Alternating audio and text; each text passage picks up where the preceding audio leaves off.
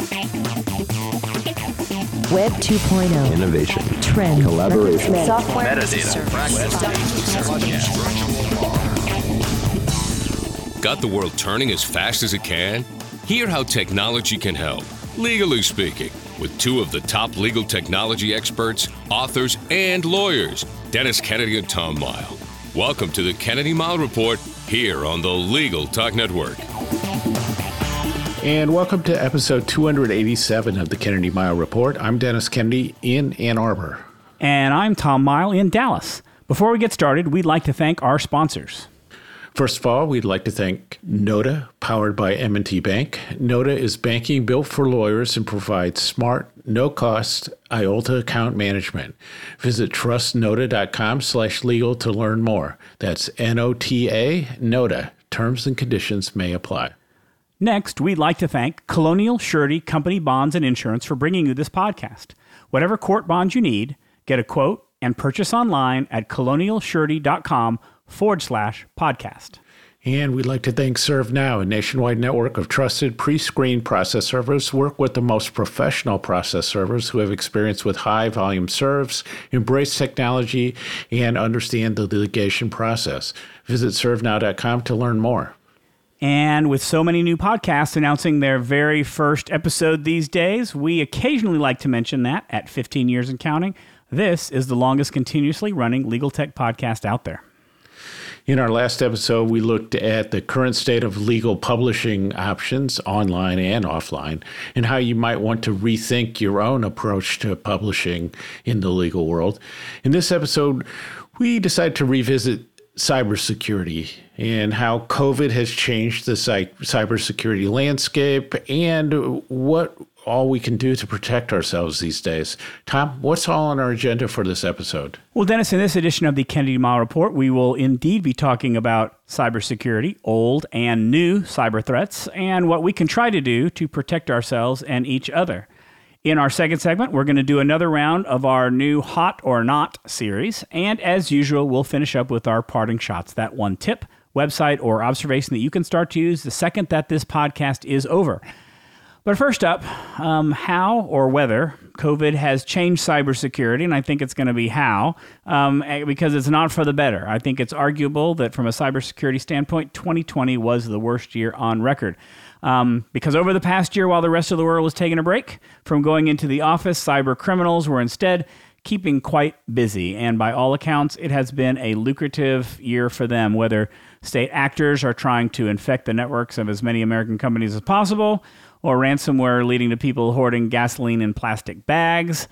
The threats just keep on coming. So, Dennis, let's talk about cybersecurity. What in cybersecurity worries you the most these days? Yeah, it's sort of like what doesn't. So I think the three big ones out there are first and foremost ransomware. Then I think that the sort of lack of understanding, knowledge, and good practices on the security involving collaboration and collaboration tools, and this availability of scripted attacks on known vulnerabilities, making it very easy for people to use existing vulnerabilities to break into systems. And that's like a killer three right there. We'll dive into some more, but that's plenty. And like you said, the cyber criminals, the state actors, everybody's working overtime, and I agree with you, Tom, with a lot of success. I think you're right. I think for lawyers and firms, ransomware is the number one threat right now. I think it's been the worst problem. We'll talk about that a little bit more. I really think that the second biggest threat in my mind right now is what we would call supply chain or service provider threats. You know, the SolarWinds hack was a classic attack to try to get to as many companies as possible through a supply chain provider, someone who is in the chain. You only have to infect one to infect a whole lot. That's what, here in Texas, that's what happened with a managed services provider who provided IT services to lots of companies, including law firms. firms. Just make sure that they've gotten hacked, they've got malware, and you can spread it to as many companies as possible. But I'll tell you, let's bring it down to a very personal level. I am finding threats against me on a daily basis these days. I will tell you that over the past 2 weeks, and I'm glad we decided to talk about this subject, but over the past 2 weeks, I've had several emails telling me that I'm trying to recover my Instagram password. So someone's trying to get to my Instagram password, which is interesting. That doesn't quite bother me. The one that bothered me the most was I got an email from LastPass, my password security, saying, it looks like you're trying to do an account recovery. You want to recover your account. Let us help you. Well, I'm glad that I have multi-factor authentication set up. I'm glad that I have a ridiculously hard password on that account. I emailed LastPass to say, should I be doing anything else? They said, nope, you're in good shape. You're fine. They can't recover it because that link is going to you. It's not going to somebody else. But the fact that it's happening, and it's happening more often than it did before, really, I think, shows what this past year has been. I think the number of attacks are starting to step up. Yeah, so I've been thinking about it. Are we just seeing more of the same, or is it something completely different, or it's just gone up a level? And so what is happening out there? And I guess that my sense is that it's just taking the existing issues and attacks and kind of moving them up a notch, evolving them, just getting better at them while people kind of let their guards down. The one exception I would say is I listened to a webinar probably about 2 months ago where Bruce Schneier, the cybersecurity expert, was talking, and I got to tell you, he really unnerved me with his concern about the state attacks, namely Russia and China, and then potentially what our own government is doing. But that kind of made me realize there's a bunch of vulnerabilities out there, and there is a lot of exposure out there. But some of it just goes back to people. Ransomware has been a big one for several years now. A lot of these attacks are, come on known vulnerabilities from systems that aren't updated, or, as you say, people aren't vetting their third-party providers, the whole supply chain thing. And then I think, as we've been talking about for a few years' time about security and collaboration tools, but that's, I don't think people pay enough attention to that. And then the phishing attacks and what's known as spear phishing, to make it seem, like very plausible that somebody's reaching out to you. I mean, that's become an art form these days, and that has become super dangerous. So I don't know that it's, like I said, other than the state actor thing, which seems like it has caused a lot more concern, it sort of seems like just the bad actors have gotten better at all the different techniques, and that we as users have gotten lazy. I think people are still the problem. I think if you look back at the 2020 ABA Legal Technology Research or Legal Technology Survey that the Legal Technology Resource Center does every year, only 43% of lawyers are using file encryption, 40% are using email encryption or two-factor authentication, 30% use full disk encryption on their laptops. This is still just amazing to me. There is just still a maybe not a lack of awareness, but a lack of understanding that this is important to be doing. So I think that people are still going to be the most successful attack vector for the hackers to do. I will say, I think that COVID and 2020 was a boon for hackers because security people took their eye off the ball, and they spent their time focusing on things like how do we get our team up and mobile and working from home? And let's maybe, there was a company called Tanium, I guess. They're a security management provider. They were saying that 93% of companies delayed security projects in 2020 because they had to take care of other things. 43% of them delayed or stopped patching vulnerabilities altogether. And so I think hackers just jumped into that and said, let's take advantage of that situation. I think that hackers are getting better. We're also seeing more things that are subject to being hacked. I'm seeing a lot of things, a lot more biometric information, facial images, bigger target than in the past. I think we're seeing a lot more what we would call zero-day exploits, which is flaws that you find in software or hardware that wasn't discovered during testing. Those are growing too. So the number of threats, the number of areas are increasing, and when the security folks are busy paying attention to other things, it makes it easy to exploit and take advantage of those things. Yeah, I think you're right. When you're focused on just kind of making sure everybody runs, everything is running okay and that people can access remotely, all those kinds of things, then you start to say, well, are we going to make people change their passwords every 30 days? Are we going to do these things? Multi-factor authentication, which is such a big help, is a pain in the butt,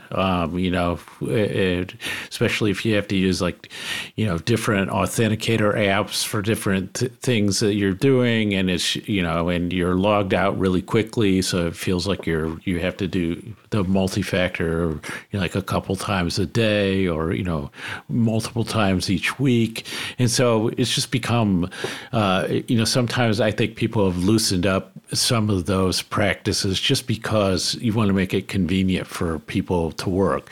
So I think that, people, I just look and I go, people are still the problem. I mean, we underestimate the issues. People tend not to think through what the bad actors are looking to do, which is kind of get onto your system and then escalate, what they're able to do on your system.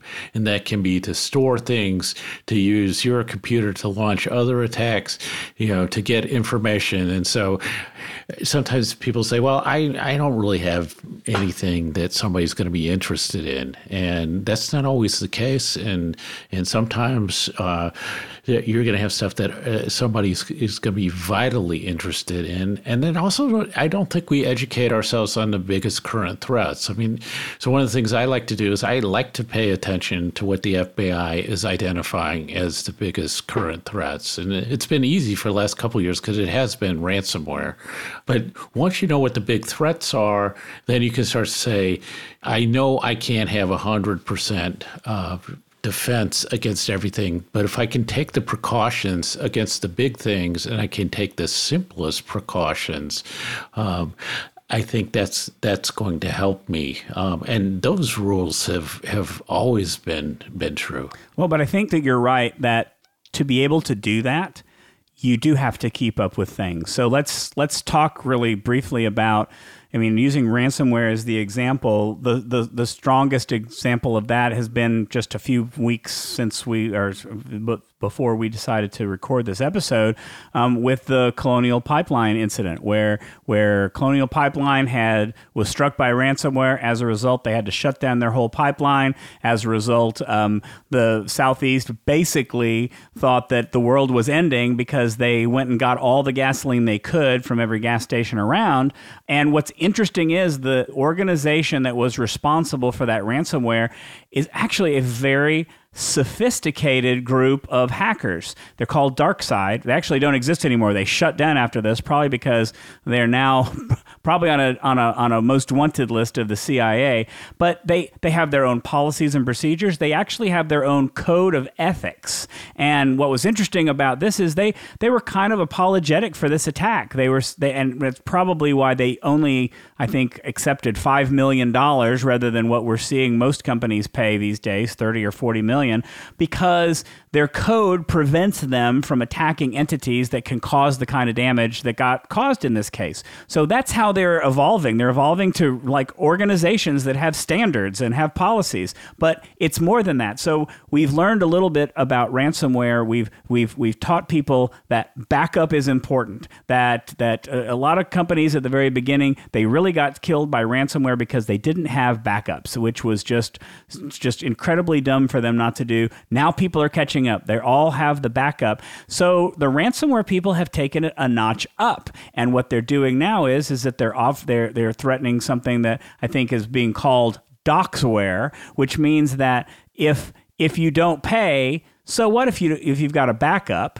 we're going to release this to the public. We're going to release confidential information that either is going to hurt you, hurt your customers, hurt somebody. You're going to get in trouble. You're going to embarrass yourself. You're going to get sued out of existence or have all sorts of privacy breaches. And that's what convinces people to pay. So it's getting increasingly sophisticated on how they're handling it. And so I think, Dennis, you're right. Knowing how those threats are evolving, knowing that they're changing, should help you know how to better counter them and avoid them. If you're not aware that they can release stuff and start doxing you and publishing information, then you're less able to protect yourself. Yeah, and that code of ethics on ransomware is really a kind of fascinating thing, where there is sort of an agreement out there that you're not going to take down hospital systems, health systems. You're not going to shut down pacemakers, which would be a pretty high leverage, right, on an individual. Are you going to do other things? But there could be a point where somebody decides, it's the honor among thieves notion, like, that there are lines we won't cross, but typically somebody's going to be willing to, in certain situations, to cross those lines. So I was thinking, Tom, about what's different, and I think we've hit on a number of these. So I think the whole work from home, which has expanded the perimeter of organizations and their security. So whatever is happening at the home offices, let's call them, of people is now has an direct impact on your network. And so the fact that if somebody's using shared computers, other things at home, you have your kids on them, those sorts of things, now that becomes part of it. We've talked in the past, and we'll continue to talk about collaboration tools. So you're just connected to everything, and somebody's poor security on a document sharing service or other things can cause problems for you. The role of state actors, I recommend that people do some reading on that, because it is disturbing, some of the compromises that have happened and the vulnerabilities out there. And then I think there's this whole notion of toolkits out there, that you can get set up as, a ransomware, in the ransomware business, and just get toolkits. And there's something that's called REvil, REvil, which has been described as ransomware as a service. So in the same way you have software as a service, I can just use this service in a platform and use it to launch my ransomware attack. So just a lot of things going out there, lots of vulnerabilities. And I think that, like I said, phishing has just become so sophisticated these days. So those are the things I see that are different. I don't know, that's kind of a long list, Tom. I don't know whether you have others to add to, or maybe we should jump into what are the things we need to do now. No, I don't have anything to add, but I think you're right. I think phishing has become very successful. But the interesting thing about phishing is that you have 5,000 people in your firm or your company, and 4,999 people know what to do, and that one person clicks on a link. Well, they're in. Unless you have designed your security so that one person doesn't decide the whole thing, then you're in better shape. But it doesn't take very much to be able to get into these things. It can just take one dumb person, depending on who that is, getting in, doing the wrong thing. And I think that there are still very much common sense things that lawyers need to be doing to protect themselves just at a basic level. And I don't think that has really changed much, if at all, since the last time we talked about this. Yeah, I just feel like, your big thing is just kind of know the standard security playbook and then actually act on it. I mean, it's like strong passwords, multi-factor authentication, install security updates, read the news about what's going on. So like if you're reading the news these days, then you would say, you know what, law firms are still considered a soft target. There have been law firms that have apparently suffered ransomware attacks and paid the ransom. You see other things going on. The Colonial Pipeline thing is just going to be something that attracts other people to try this, because $5 million is $5 million.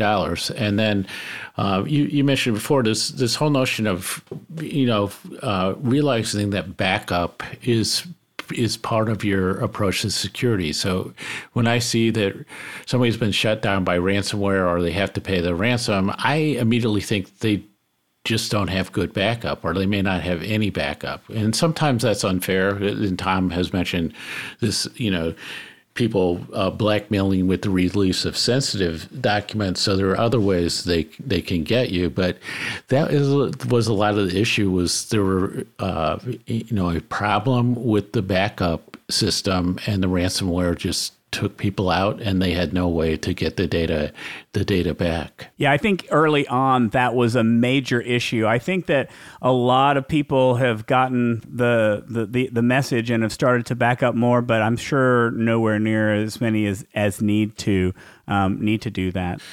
Yeah, and one that organizations have been doing that I like is the phishing training. Even like sending out these emails and then seeing who clicks on things, who identifies it and reports this as a potential phishing attack, those sorts of things, and then doing the follow-up training on that. I think that can be really helpful. I mean, as Tom said, that if it only takes one person, to click on something, and it's going to cause a problem for everybody. Typically in the phishing training, what I have seen happen and have heard happen is that the people at the top are the ones who are the problem when you send out those fake phishing letters or emails, and typically they aren't punished, which sends a message to the rest of the organization that security isn't being taken seriously. And so you need to have a whole plan there. I think the other thing these days is that it's pretty clear that in ransomware attacks that a lot of people are just paying. And I heard recently that even if you pay, you might get 50% of your information back. You might get it back in a corrupted form. You might not get it back at all, and you might have another attack coming at you in a few months.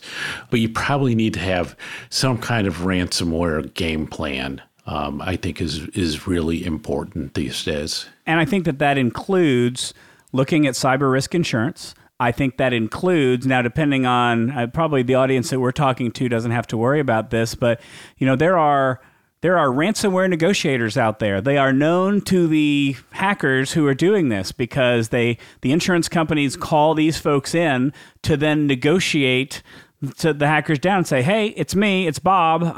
Hey, Bob, how you doing? Good to talk to you again. Amazing that we're kind of in that world, but I think that being able to not only have good insurance if you need it, I think that's part of the reason why some of this money is getting paid, because there is insurance available to do it. But I think there's also the need to understand, I think part of that ransomware game plan, especially if they're going to release the information, especially if something rises to the level of what I would consider a data breach, because that information is going away, is to understand that incident response, similar to ransomware, is not just about containing the security issues. It's also about containing your reputational issues as well. It's about making sure that you are communicating with the regulators, it's communicating with the bar, communicating with whoever you need to do, but also communicating with the public to the extent you need to, your clients to the extent you need to, because if you don't, one of the suspicions about the LTRC ABA survey is that most law firms aren't actually reporting when things are happening. They're hiding it. That most have been the victim of some type of hacking, maybe even ransomware, and they're hiding it.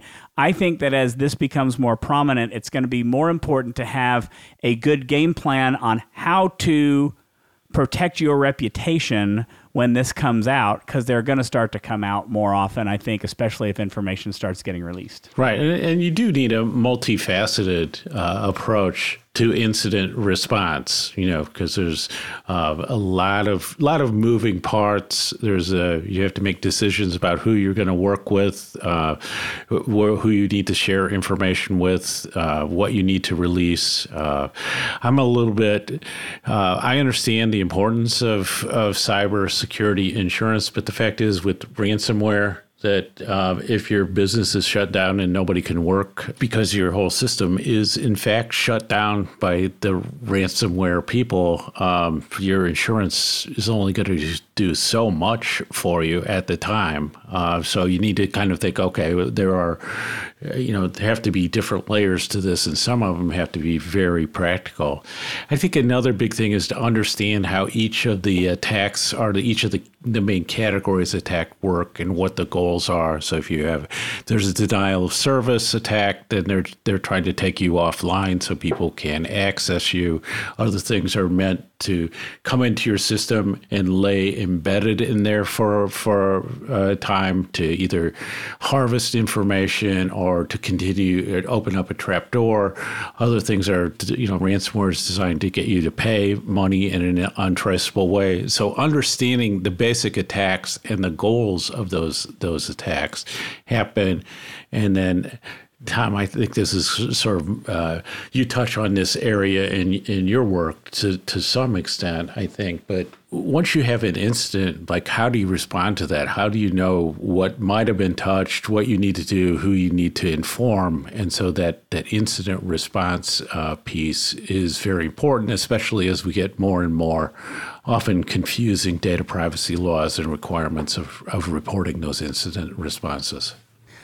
So let's finish this out by maybe talking about, how do you keep up to date with this? I think that there's so many really technical sources out there that it's hard to, that some of those things might be over our heads. They might be things that your IT people need to understand, but maybe lawyers don't need or shouldn't have to worry about. So what are, let's talk about kind of what our favorite resources are. I will give 4 out and make sure I put links in the show notes. Our friends Sharon Nelson and John Simic do a great job talking about security. John on his blog, Your IT Consultant, Sharon on her blog, Ride the Lightning, both of them on their podcast, Digital Detectives. They do a great job of talking about security for lawyers and keeping people up to date. I will tell you, I am a big fan of the Cyber Law podcast. It's done by the lawyers at Steptoe and Johnson.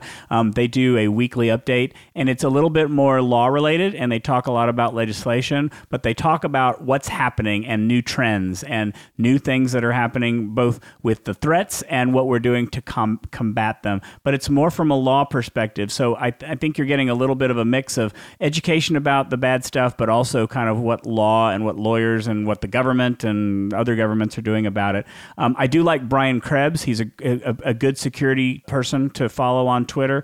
Those are kind of my favorite resources. Any that you like in particular, Dennis? We'll have one in the parting shots, which I'll save for that. But I think that what we've just talked about, standard playbook, backup, multi-factor, all those things, if you just go back and listen to this podcast again, you're going to pick up a lot because we've synthesized a lot of that. I think the main thing for me is just kind of being aware of what's happening in the news, on the cybersecurity level, and then looking at when new updates are released, especially with the Apple OS and with Windows, understanding what it is they're patching will give you a clue. And I also say, to me, if you're in an organization that's still running Windows 7 or these programs aren't being supported anymore, you really have to start to question what the heck is going on there. So some of those things are out there, and I think that I'll make this point, and I'll make it because I'm going to teach a new class in the fall on cybersecurity and data protection. But I really think if there's anything that's required by the tech competence ethics rule, I think the cybersecurity has to be a piece of that in terms of confidentiality, relevant technology, and actually doing good work for your clients. Cybersecurity is integral in all of that. Only thing that I'll add to finish up is I'm really encouraged by new trends and kind of possible scenarios in improving security and making things better. So here are some terms and things to think about. We've talked about a passwordless world. Google's working on it. Microsoft's working on it. Everybody's trying to get away from passwords. I think that's part of the problem why security is so hard, is that we have to remember long, complicated passwords that are different for every site. I think we're still making our way towards that. There's something out there now called zero knowledge proof, which is kind of I would consider it a mind-bending approach to security that allows you to verify your identity without having to actually reveal who you are. I'm fascinated by it. I think it's kind of something that's coming. It's going to be very interesting. Something that's been here for a while, but is not getting used enough, in my opinion, is something called zero trust. If you listen to John and Sharon they talk a lot about zero trust, and it's really the basic idea is that devices should not be trusted by default. For example, your bank might not recognize the device that you're logging in from, but once you authenticate it, you're fine. And so it's an idea that nothing trusts anything, and that's zero trust. The one that is the most fascinating to me is this idea that security companies are coming up with that they call misinformation moats, M-O-A-T-S, like the old-time moats around a castle. You build a moat full of bad data, full of misinformation, full of malware, and the hackers get to it. It's surrounding the crown jewels. It's surrounding the castle with all the good stuff. But when they get to the moat, they think they've struck it rich, and they download all that stuff, and they're done with it. I am fascinated by that. I would love to see it happen. I just haven't heard any stories where that's going on. But I'm encouraged by the way that the good guys are finding to combat some of these ideas. They're trying to help you out. I think you should try and help yourself out by following some of the tips that we've got in today's show.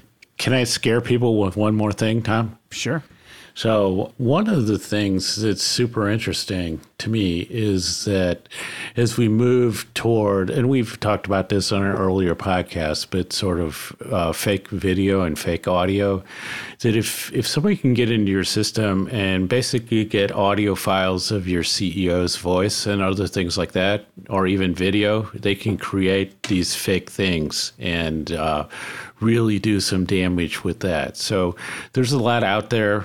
So that's on the one hand, and then also remember that people are doing all kinds of stuff with biometrics, location, combinations of those things to help identify who you are, and then figure out what authority you actually have, and really keeping you limited to the authority that you have. And so consider yourself appropriately scared. Before we move on to our next segment, let's take a quick break with a message from our sponsors. Wish you could get a quote and purchase an appeal, trustee, estate, or any other court or fiduciary bond quickly online? Colonial Surety Company has every bond you need and is a direct insurer that's U.S. Treasury listed, licensed in all 50 states and territories, and rated A Excellent by AM Best. So you can be confident it's a trusted resource. Get started at colonialsurety.com/podcast. Looking for a process server you can trust? ServeNow.com is a nationwide network of local, pre-screened process servers. ServeNow works with the most professional process servers in the industry, connecting your firm with process servers who embrace technology, have experience with high-volume serves, and understand the litigation process and rules of properly effectuating service. Find a pre-screened process server today. Visit www.servenow.com. You went to law school to be a lawyer, not an accountant. Take advantage of Noda, a no-cost IOLTA management tool that helps solo and small law firms track client funds down to the penny. Enjoy peace of mind with one-click reconciliation, automated transaction alerts, and real-time bank data. Visit trustnoda.com/legal to learn more. Terms and conditions may apply. And now let's get back to the Kennedy Mile Report. I'm Tom Mile. And I'm Dennis Kennedy. It's time for a new segment we call Hot or Not. We pick something people are talking about and argue whether we think it is hot or not. We might agree. The odds are we won't, although the odds maybe today are that we will. And we want your feedback on the segment, of course. So let's get started. Tom, Notion announced its API. All right, so this is maybe a little inside baseball for the people who haven't been following our Second Brain series. But I will say that for users of Notion, incredibly hot and long overdue. I would say that for those of you who aren't using Notion, have no interest in it, probably not at all. But let's talk about it a little bit. So we've talked about the idea of using Notion as a second brain. One of the requirements to do that, one of the things that makes a second brain what it is the ability for you to get information in there in a way that's easy, that's not manual, that's not having to force you to do stuff and contort yourself to get information in there. It should just work. You should say, I like that tweet, I want it to go into Notion. I like that blog post, I want it to go into Notion. I love that podcast, I want Notion to be storing it. The way that you do that is through an API, and Dennis can talk more about the technology if you want to, but I'll just say it's something that connects Notion with other tools.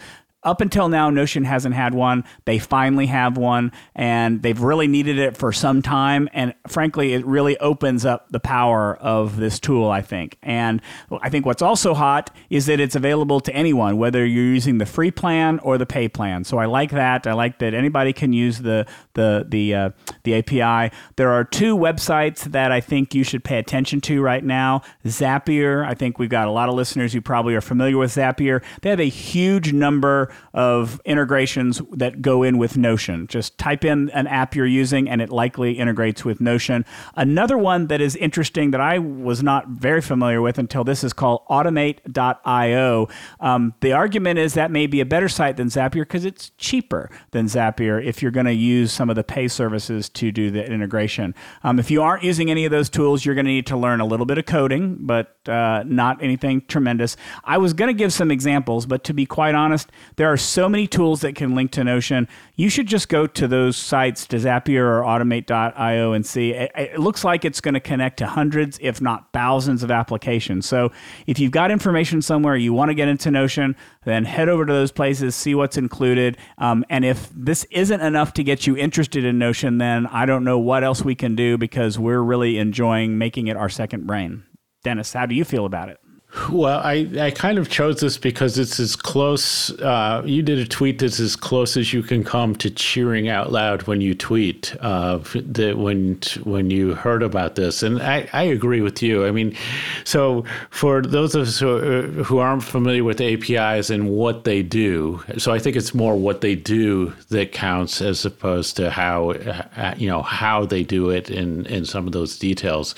But if you want to say, I'm on Twitter and I like something, and then it automatically could go into Notion into a folder or a document that says here are everything I've liked in Twitter, and then it becomes searchable and usable in Notion, and I start to automate these things, so I'm getting multiple things that happen when I do one thing, and that's what you can do. Some of the things you can do with Zapier, other things like that, and you're going like, oh, this is a way that I can start to, in our second brain Notion, say all the stuff that's interesting to me, that's something in the idea of it's a note or something I want to remember or store to use in a different way, that gets automated. And I think if you want to use Notion as the base for all of this, which is what Tom and I are exploring, this is the news that we've been waiting for. So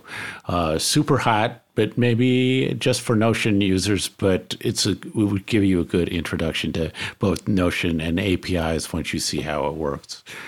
So now it's time for our parting shots. That one tip, website, or observation you can use the second this podcast ends. Tom, take it away. So I had one parting shot that got expanded to two because we're recording this the first day that Google is having its annual I/O conference, and they had a related announcement that I want to mention. They're both around Google Photos. So if you are a Google Photos user, I realized that I've been keeping all of my photos in Google Photos. I love it to death, But I realized that I don't have a separate backup of that. I just assumed, well, Google will have it. But then somebody made a good point that you need an extra backup of your photos. I agree that's necessary, but I don't want to spend a lot of time organizing it. I just want it to be a place where I can back up my photos too.